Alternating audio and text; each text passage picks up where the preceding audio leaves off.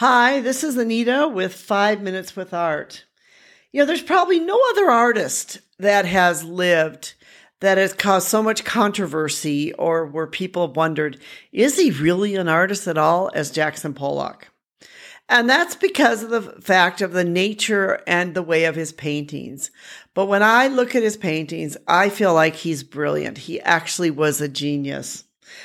By some, he's considered a genius, and others are just like, why are we looking at this paint that's being splashed around? But Jackson Pollock was born in 1912 in Cody, Wyoming, and he was the youngest of 5 sons. His parents grew up in Iowa, but they later moved to Wyoming, where his father had some work. Soon after he was born, the mother took all their sons to San Diego, and they would never return to Wyoming. So therefore, he really grew up in Arizona and Chino, California. He grew up sort of in the southern part of the United States. It was growing up in that place was important because it was also began to explore Native American culture, and he began to admire a lot of the work of the Native Americans. It was when he was living in Los Angeles that he enrolled in the Manual Arts High School.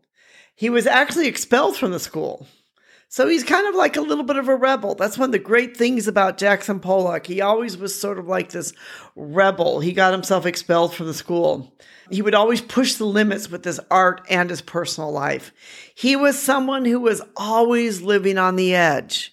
And that's part of what probably made him a brilliant artist, is that he was always willing to create on the edge and live on the edge. His older brother, Charles, was also an artist, and in 1930, he decided to follow his brother to New York City, where they both studied art in the Art Student League. The league was known for its appeal to both amateurs and professional artists.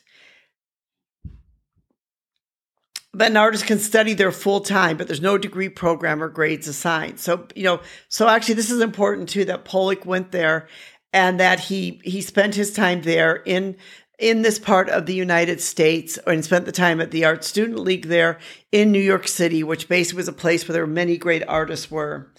He struggled with alcoholism his entire life. Like I mentioned before, he really was always living on the edge, and he was living on the edge a lot with his alcoholism.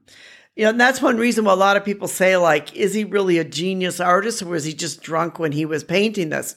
We really don't know, because there can be cigarette butts in his paintings. There can be other things in his paintings. We do know that it probably was a little bit of both that was going on. A lot of people said that maybe he was suffering from a bipolar disorder. And part of the reason people have said this is he had this sort of erratic behavior about him. Again, was always, living on the edge, sort of this fast life.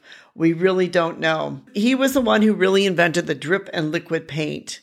And there was a lot of controversy even during his time.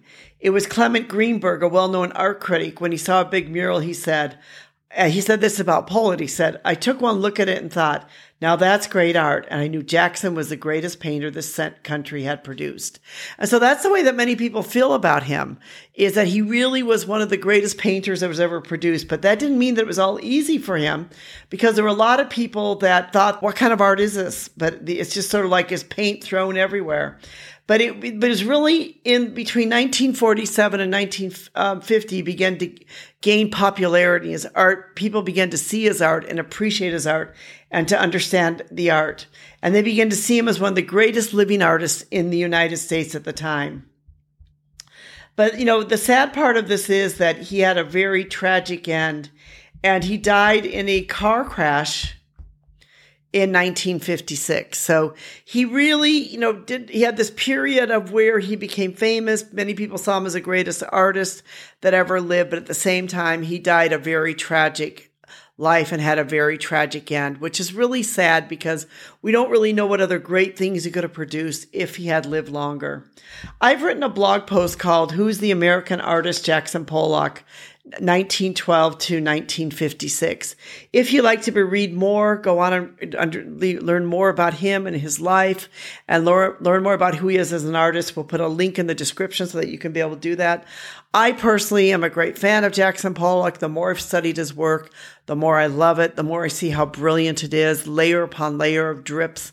He really has some brilliant works of art.